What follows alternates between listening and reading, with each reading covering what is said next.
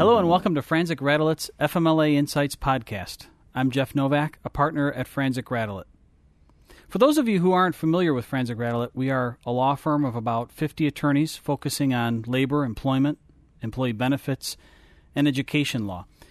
A significant part of my practice deals with the FMLA and assisting our clients in administering leave under the Act. I think it's fair to say that the FMLA has been one of the largest sources of questions and, frankly, confusion for the clients that we work with, because so many of our clients encounter similar issues. They ask the same questions, very similar questions when administering FMLA. We've launched this monthly podcast as a service to them and other HR professionals who are looking for practical advice in administering the FMLA.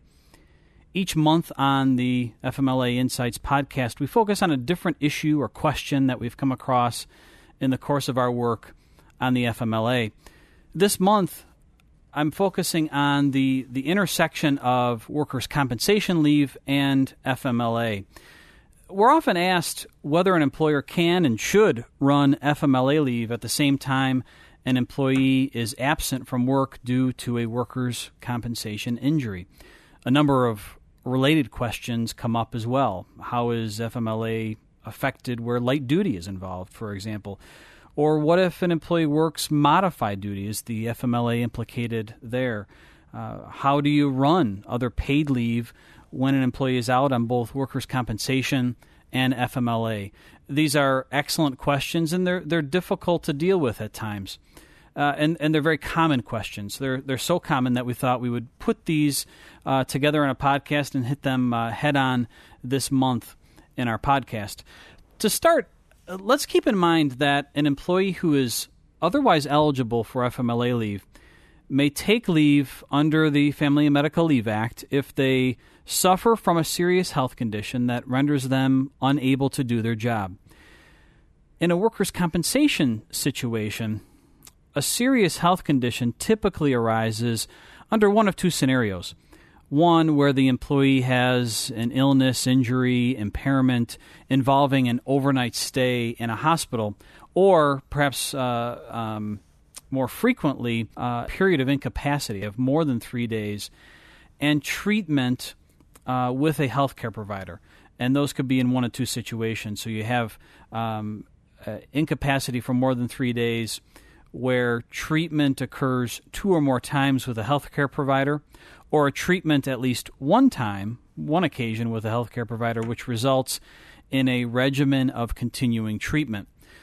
So, simply put, the FMLA clearly allows employers to designate as FMLA leave those absences due to a workplace injury where those injuries qualify as a serious health condition. If the injury amounts to a serious health condition because of a hospital stay or because you have an absence in conjunction with continued treatment, it's important to follow the mandates of the FMLA. What I find in my practice is that employers forget about FMLA whenever a workers' compensation situation arises. The idea is that the workers' compensation laws allow the employee the time off that he or she needs, and they need not worry about anything else. And so the employer, often enough, forgets that FMLA is at play here as well. Unless an employer is specifically prohibited by provisions in a bargaining agreement or certain personnel policies, it's important. It's, in fact, specifically allowed under the FMLA regulations to run FMLA concurrently, run it at the same time with any absences attributable to the workers' compensation injury. From day one, if the workplace injury is a serious health condition, designate all of that time as FMLA leave so that FMLA clock begins to run. If you don't designate that time, you're providing the employee essentially more leave than he or she is legally entitled to. Take the following scenario, for example. You've got an employee that picks up a 40-pound crate of some material, and he throws his back out. You learn later that he's ruptured a disc in his back and is out for some period of time. After multiple surgeries and ongoing treatment, he's out for 4 months.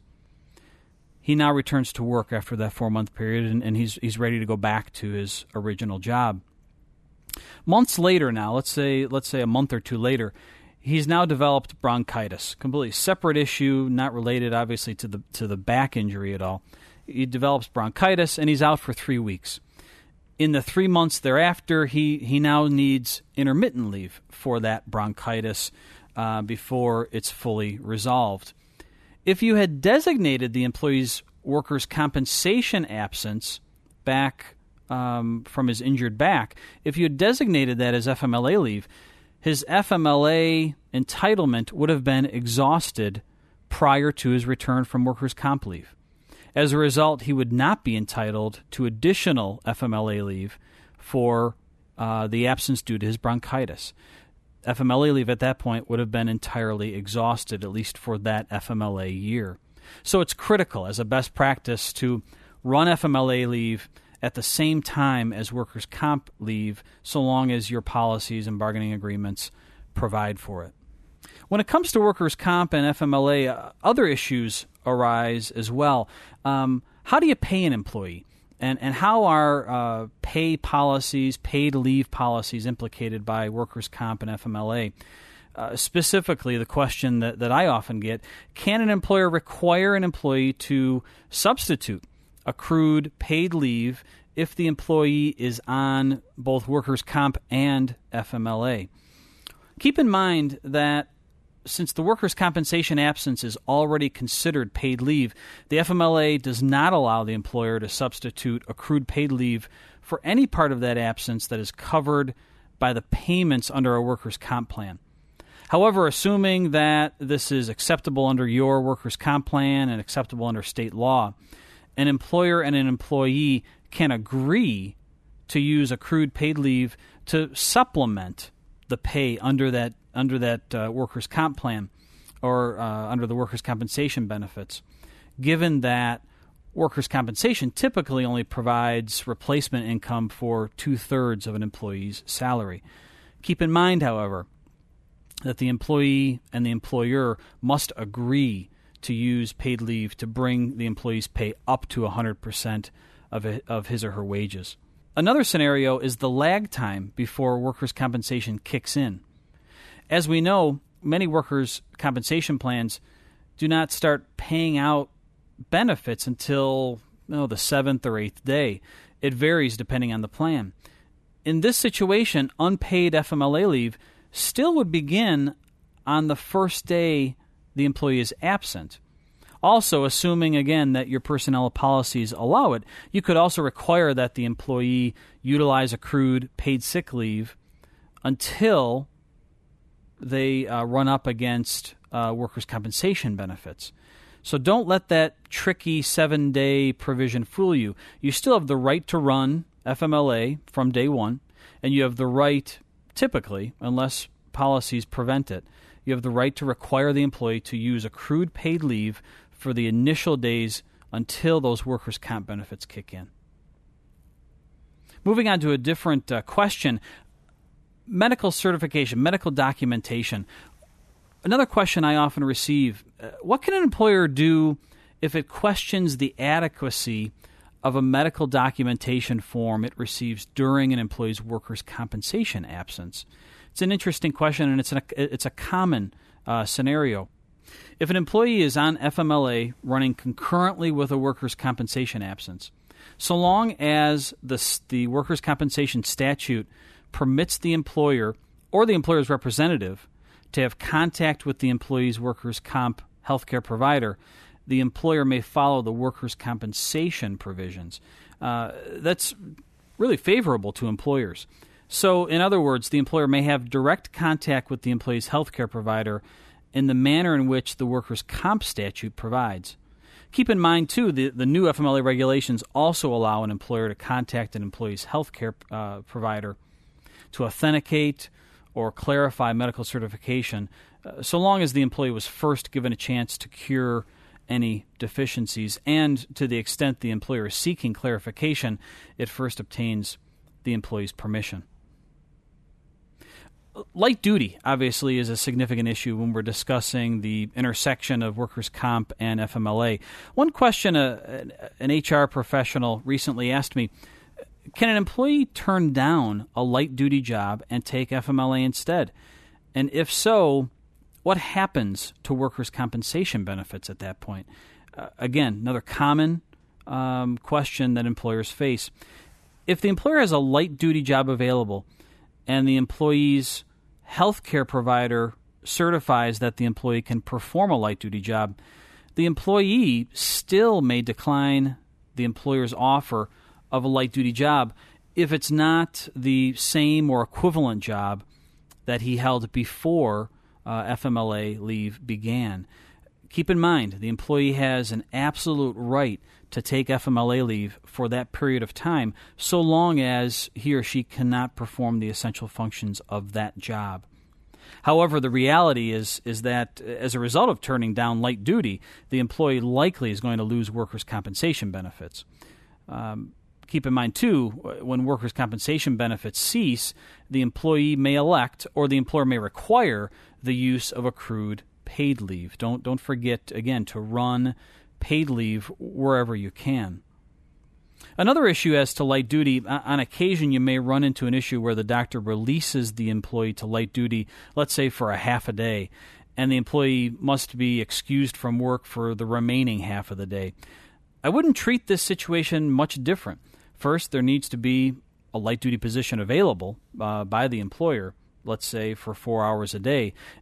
Assuming there is such a position available, the employer would provide light duty for that period of time and then charge FMLA leave against the employee's allotment for the 4 hours per day that he or she couldn't work. Presumably, the employee would receive workers' comp benefits for those 4 hours that they can't work.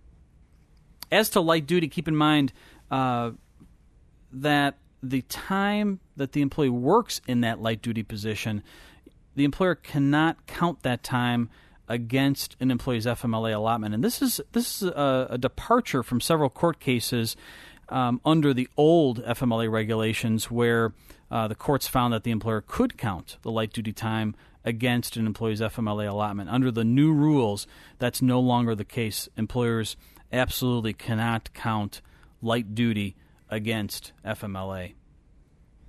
As you can see, there's plenty of sticky issues here where workers' compensation and FMLA are involved.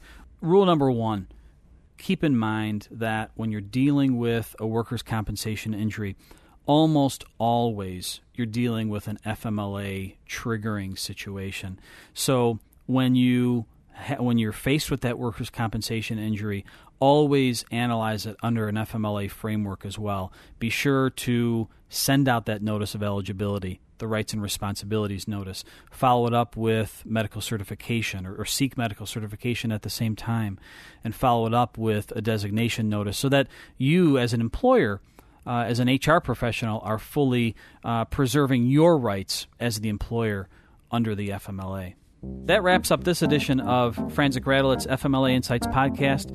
Thank you for joining us. We welcome your questions, your feedback on issues that we can address in future podcasts. If you have any questions or issues you'd like us to address, please email us at fmla@franzik.com. This podcast is a free production of Franzik Radelet. Franzik Radelet's podcast and website are intended for general informational purposes only and are not legal advice. While we encourage your feedback, please do not send us any confidential information unless you are a client of our firm, as your communications with us may not be privileged.